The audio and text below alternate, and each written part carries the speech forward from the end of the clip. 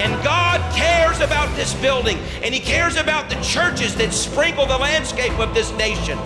And if you go to Europe today, you'll see cathedral after cathedral that were beautiful, and they're empty. And if we don't get right in this nation, that's going to happen. Look around you at the sloth. Look at the empty pews. Look at the big gaps. They didn't want to hear the truth. Believe in something today.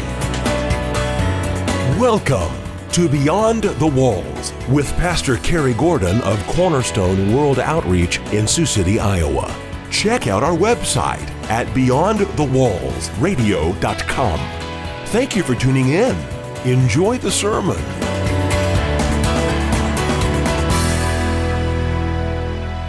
You can't know Jesus like you must know Jesus unless you get to Him through the people of God on the earth, the body of Christ. There is no way to have a personal relationship with Jesus if you refuse to have a personal relationship with His body. And the body of Christ are the people sitting on your right and your left. Extra ecclesiam nulla salus. Outside the church, there is no salvation. What do the scriptures say about your salvation? I'm going to show you many things this morning, and I want to challenge you because I'm going to read passages of scripture that you are very familiar with, and that in some cases, in fact in many cases, makes my job more difficult. It's when you're more familiar with a passage when you tend to relax your mind more.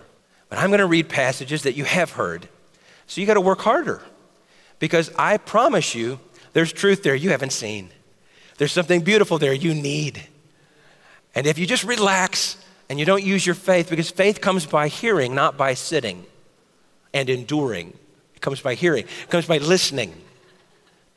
I asked a question. It was a loaded question several Sunday nights ago when Pastor Chase was doing Q&A. And I asked the question really loudly. I'm going to ask it again. Can lukewarm Christians go to heaven? We began the series deliberately reminding everyone that the entire universe came from a 3, not a 1. This is really important to understand. You can't read the Bible inspired by the Holy Spirit and see it right if you are viewing everything through your eyes. Your challenge in life is to learn to see it through God's eyes. Every time you read the Bible, see it through His eyes, not yours. Yours get you in all kinds of trouble. Your eyes, your mind, your ears, this is the source of all of your pain and suffering. So if you want to avoid that pain and suffering, you have this simple challenge. Learn to see through His eyes. Listen with His ears. Understand with His heart. See, then that's how you avoid problems. And so I began by reminding everybody, the universe, the wood that made this pulpit, the materials we got out of the air, out of the elements to create this building, the light bulbs, electricity, all of this, everything in here, you, the material that made your skin in your mother's womb, everything in this room has its origin and beginning in 3, Father, Son, and Spirit. And they, say they, it's the creation story. They said, let us. And so this is important for you to remember because it teaches you a simple principle of life in God. There is no me. It's not about me. 1 is not enough. In fact, the creation story says 3 isn't enough because the divine us, Father, Son, and Spirit, said to themselves, this isn't enough. There needs to be more people. There needs to be more. 3 is not enough. Let us make man in our, say our image, and after our likeness. Our. He did not say, let me make man like me, thinking like me. It was we's and ours. Ours, us, we. This is the language of God because He is 3. So if 3 is not enough, then you cannot isolate yourself from the body of Christ. The principles of what a church is and what members are and why we must come together on the first day of the week faithfully, all of those principles were there in the heart of God when He first breathed into Adam. The church is not something God decided on a whim, thousands of years after a total disaster. I'm going to make a church. That's what I'll try that. These people are horrible. I got to do something. I'm going to make a church. No. The church was in the heart of your Creator before Adam was formed. It has always been in his heart and his plan. And so the we, the us, the our image, that kind of talking, the church is your we, it is your us, it is your our, and it is not about you. If you don't see this as the most fundamental element of the universe, that you are made to require other people, you cannot understand the principles of the Bible. You will not see them. You can't. You're blinded by a wrong opinion. And so what is the root of all wickedness and evil? It's selfishness. There are many theories about what is the ultimate evil, and I've talked about this, but I review it deliberately. I want you to remember. The Bible says that the love of money is the root of all evil. Now, many people don't understand the analogy. The root is just piping. All the scriptures are telling us is that there is a pathway that nourishes and feeds evil. You know, when I go to get a drink at home, I don't fill up my glass with pieces of pipe and drink the pipe plastic or the copper. No, a pipe is just a channel. I drink what comes through the pipe. It's important to remember that, because if the love of money is the root, roots are pipes, they're channels. It's just a pathway so that some other substance can flow through the love of money to nourish literally everything on the planet that's wicked.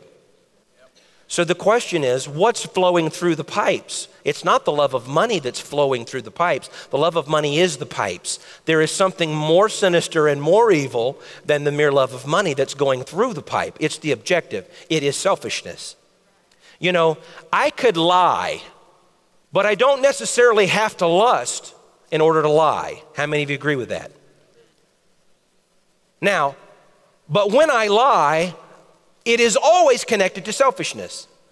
I can't lie and be selfless. That's impossible. It's because selfishness is more pungent evil. I could lust for someone or something, and through lusting, not necessarily have to lie. Do you agree with that? Listen carefully. That's true. But I could never lust after someone or something and in the process of lusting, not be selfish. Did you hear what I'm saying? It's because selfishness is the anti-God. It is against the very created order of the universe, because everything came from a we, an us, an our. It didn't come from a me. And so if you want to find Satan, you can always find him in selfishness, the big I. And the prophet was blessed in the Old Testament to look backwards and to see what happened when Satan fell from heaven and lost his position of authority. And you read the words of Lucifer. He said, I will ascend to the Most High, and I will be like the Most High. And he repeats the word I, over and over and over and over. And this is the great trap of Lucifer today, to let you hear the gospel only with a twist. Satan wants you to hear the gospel as long as it's all about you, about your personal salvation. And we have a whole movement of Christians that are in rebellion against the principles of the Bible who have not understood this great deception. They're homeschoolers. And the homeschooling is a divine, wonderful, beautiful thing. But they have latched onto a spirit of retreatism and escapism and selfishness, and they are holed up in their basements with their families, and they want nothing to do with an organized church in the town they live in. This is wrong. It is tragically, tragically sinful and disobedient because it is rooted in selfishness. Even a pagan who does not know Jesus Christ would prefer to have his foreign no more. Anyone can do that. But God didn't so love himself that he gave the world his only begotten Son. He so loved the world. He cares about other people. Turn to your neighbor and say, I need you. And now say to the same person, you may not realize this, but you do need me too. This is so important because I'm going to show you something. Here's the thing. Everybody knows this. Ephesians chapter 2 says, I am saved by... See, you knew that. I am saved by... Say it a little bit louder. I'm getting older. What? You're saved by what? You did not get the grace directly in a red phone from God. There's a pathway through which grace came to you. You were saved by grace, and grace comes from who? Jesus Christ. But Jesus, listen to me, if evil needs pipes, listen to me. If evil needs a channel, it needs a root system, it needs pathways, so does goodness. See, and this is the thing, people, we're trying to have all the water of God without his plumbing. Have you ever tried to be nourished by water and you didn't have a bucket to hold it in? Or what about having a bucket and no water to fill it? If you want to enjoy water, you have to have a way to get it to your mouth. God is good. Taste and see that the Lord is good. But you're going to have to somehow get the Lord to your spiritual mouth. And Jesus said, man does not live by bread alone, but by the words that proceed out of the mouth of God. There is a plumbing set, a channel, a pathway that grace flows through. There are exceptions because the God of grace has every right, if he wills and desires, to interrupt all of world history and step in and do what he wants to do. He can save by many or by few, and he can do that. But it's very important that you realize that is very rare, and it's the exception. Very few individuals on this planet have ever met God face to face in an extraordinary way when they were alone. There are exceptions, Moses. But isn't it interesting that the God of eternal selflessness, who is the antithesis of selfishness, Satan, said and promised this, wherever two or more of you are gathered together in my name, then I'll come and be with you. He said that for a reason. You have no promise in the Bible that you personally alone will come upon a burning bush and get to talk to God face to face, eventually at the top of a mountain for 40 days. He doesn't do that for everybody. In fact, he's only done it for two that I know of, Jesus and Moses. And even if you got invited, like the disciples that stumbled up the mountain with Jesus, the Mount of Transfiguration, even if you, what do you call that when you ruin a party? What do you call it? Crash. Even if you crash the party of the glory. Somebody did that to the president last year. Some people crashed a party in the White House, and the Secret Service looked like the bungling goofs. And it was all in the media. I thought it was really funny. But really, this happened even to God. There were people that crashed a glory party at the Mount of Transfiguration, the disciples. But they were so dull that they fell asleep during this thing. Jesus is transfigured before them, and they're sleeping. So there's exceptions. The problem with the church is when everybody thinks they are the exception. And then we got trouble.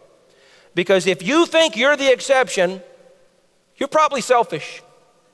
It's all about you. It's always safer to assume you're not the exception. If God chooses sovereignly to make you an exception, you can't do anything to stop him. He'll just do what he wants to do.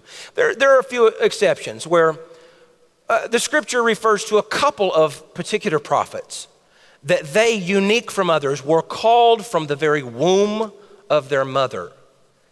That is a direct red line phone from God to the man. And that's rare And the proof was in the pudding. They accomplished unusual and extraordinary feats before they died. And we know that the passages of the Bible tell us that God loves us dearly, and He does know the number of hairs on our head. I mean, I love my wife and my children, but I would never even think to sit and count their hair. So there's no question that God is deeply, deeply in love with you. That's not an issue. The question I have is, are you deeply, deeply in love with yourself? See, now that's the problem. See, Jesus can be in love with you like that, but you probably shouldn't be counting your own hairs and taking selfies of yourself, and aren't I hot? See, Jesus can be deeply in love with you, it's just that you can't be deeply in love with you. You're listening to Beyond the Walls with Pastor Kerry Gordon of Cornerstone World Outreach in Sioux City, Iowa. Don't miss the conclusion of this sermon after these messages.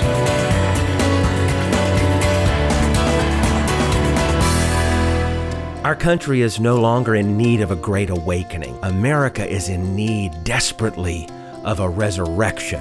Now, there's a difference between a resurrection and a great awakening. In far too many American churches, the Great Commission has been reduced. The emphasis is on really getting people ready to die. But the church is not here to get people prepared to die so much as we're here to equip people in how to truly live. I've written a new book that talks about this. It's called A Storm, a Message, a Bottle. You can get a copy of the book at beyondthewallsradio.com. God bless you.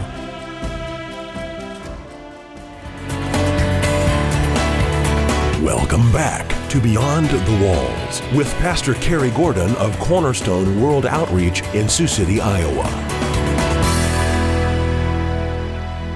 It's interesting when it comes to interpreting the Bible says, it was Peter that said it, the Scripture is of no private interpretation.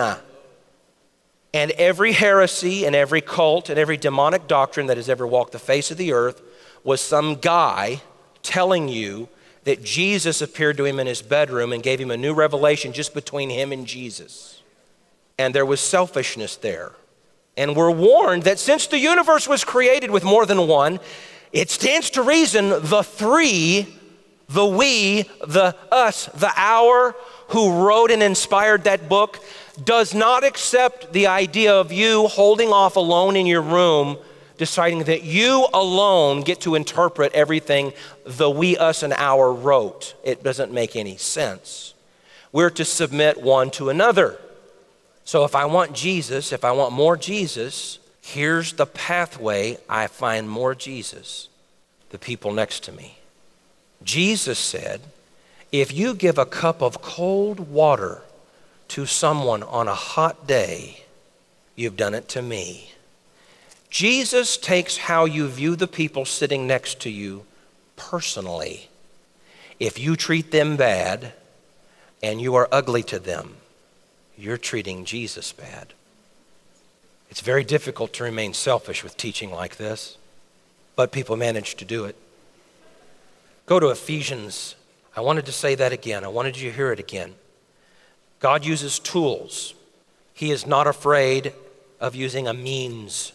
There is a means to being saved in the flood of Noah. We talked about this. The means was God saved Noah and all the posterity, which is all of us, that came from Noah having offspring. Had it not been for God saving Noah, I posit to you, you would not be alive today. Did you know that Noah is your great-great-great-great-great-great-great-great-great-great-grandfather? Yeah, so God already saved you the first time by saving Noah. Do you hear me? If he hadn't have saved Noah, he wouldn't have saved you. Because if Noah had drowned, you wouldn't have been born. We thank God for saving us through Jesus, but maybe just for a minute, let's just say thank God for saving us by Noah. Thank you, Lord. Go ahead and say it. Thank you, Lord. If you hadn't have sent Noah to save my posterity and my genes, if my DNA hadn't have made it here, Jesus would never have gone to the cross. There wouldn't have been a Mary. So let's back this salvation thing up just a minute. See, the early church did this. They understood this. It is a composite. He literally, you understand how people have babies and they grow up and have babies? God saved you the first time by saving Noah. Because he saved Noah, there could be a Mother Mary to give birth to the Christ child. So salvation keeps repeating and sending us the same message. In the beginning, everything went sideways because of a tree. There was a tree in the midst of the garden. They were told, don't eat that fruit. They did it anyway. They disobeyed. They fell from grace because grace is always connected to obedience. You don't get grace when you disobey. Grace is not there for when you disobey. Grace leaves when you disobey. See, the church has got this just backwards. They say, well, grace is against law. No, it's not. Grace is because of law. See, we lost grace in the garden. They fell from grace when they disobeyed the law of God. The law was don't eat that tree. At the end of time, Revelation 2, I think it's verse 7, there's another tree planted in the midst of the garden. So Jesus saved you. He died at the cross. He was buried. And he was resurrected on the third day. And he's ascended to the Father and sat down and given gifts to men. We're going to look at some of those gifts this morning if we have time, so you can understand how the pipes work with grace. And you're saved by grace. You, the individual person, the one that Jesus loves and God loves, and he loves you so much he's counted all the hairs on your head. You're saved because of grace, but it got to you sideways. Turn to your neighbor and say, grace flows sideways. See, the body of Christ needs to bust this myth that grace is vertical. It comes straight from God to the person. It's not true. It's just not. Grace flows sideways. That's why Jesus said, if you give somebody a cup of cold water, it's the same as you giving it to me. Grace was flowing from you in your kindness, your thoughtfulness, your compassion for another human. Grace flowed sideways into them. Love your neighbor as your... Grace flows sideways. And it flowed sideways and went right back up the plumbing all the way to heaven. And it was just like you gave Jesus a glass of water. But as soon as you throw the plumbing out, which is the body of Christ, and you go off and have your own private Bible study in your basement, you don't have grace. And your success rate will be exactly identical to the people who did not listen to Noah and would not get inside the ark. So God saved my soul when he saved Noah. Had he not saved Noah, I wouldn't have a grandfather. I wouldn't be here. And salvation and the we, the us, the our, the three, the church has always been eternally in the heart of God since the very beginning. And so we screwed everything up over a tree. Don't eat it. We did it anyway. So then God, I always want to say beaver wood, but it's not beaver wood. It's badger wood. What? Gopher wood. Beavers, badgers, and gophers. God says to Noah specifically, go and get gopher wood. Must be something really good about gopher wood. God made the laws of physics. It was him that designed the laws of buoyancy. And so he saved Noah by giving him the plan and the wisdom and the knowledge on how to take trees, chop them down, stick them together with tar, gave him the whole architectural design on how to harness the pre-existing divine law of buoyancy that God designed and made when he made everything at the beginning. He showed him how to harness the law. Say law. He showed him how to use the law to help him find the grace to rise above death. The law of buoyancy, it's a law. He had grace because grace allows one to rise above the penalty of breaking the law. It's all there in a beautiful metaphor. You see the grace of God in the wood that made the ark, and it came from a particular kind of tree. So God used a tree to save a race of people, to save all people, because a tree was where we all fell from grace.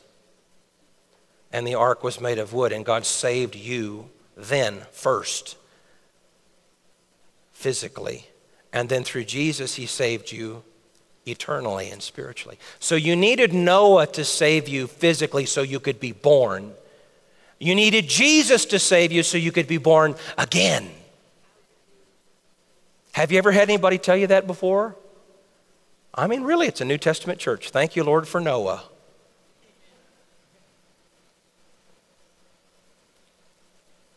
Noah saved me so I could be born. Jesus saved me so I could be born again. And the lesson and the message is the same in both cases. And through the tree of the cross, Calvary, God constructed a mighty and beautiful church. You have to be in the church in the same way that those who repented needed to be in the ark, because grace flows sideways. The grace to rise above the death that comes through disobedience to the law of buoyancy in the ark. The grace was given only and exclusively to Noah. Noah had it. He implemented the plans that were given to him. And if you cooperated with the plans under the authority and leadership of Noah, whom God himself sent, say sent, then only could you be saved by the love of God. Ephesians chapter 5, God sent apostles, prophets, evangelists, pastors, and teachers. He gave them the architectural design of what a church would be and how it would be constructed from the wood of the cross. And it is only through them and beneath their leadership, because God selected and sent them to you, can you go inside the realm of their domain that God has given them and be saved from the wrath that is coming. In fact, at the end of time, Revelation chapter 2, there's another tree. We talked about that. It's in the midst of paradise again.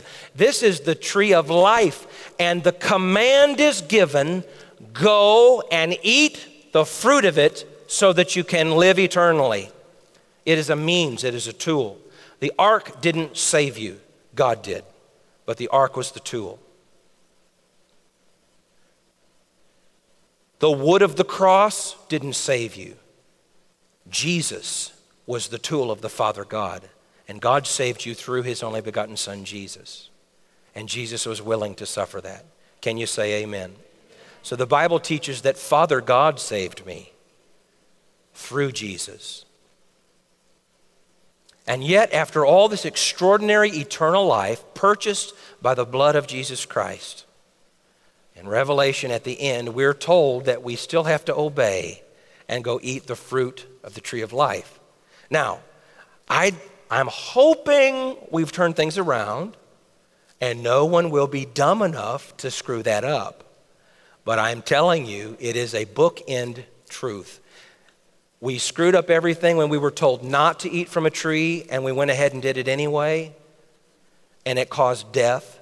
In the end of time, despite everything Jesus has done for everyone, if God says, go eat from that tree, go eat it now, and you say, I don't want to eat that, it's not the right color. I don't prefer fruit. I like vegetables. You will get death the same way through disobedience that they got death in the Garden of Eden. It's a means, say means. It's a tool, and the church is a tool. The church does not save your soul. This building cannot save your soul. I am without the power to save your soul. There are no people that can save your soul independent and of their own volition. But the body of Christ did save your soul at the cross.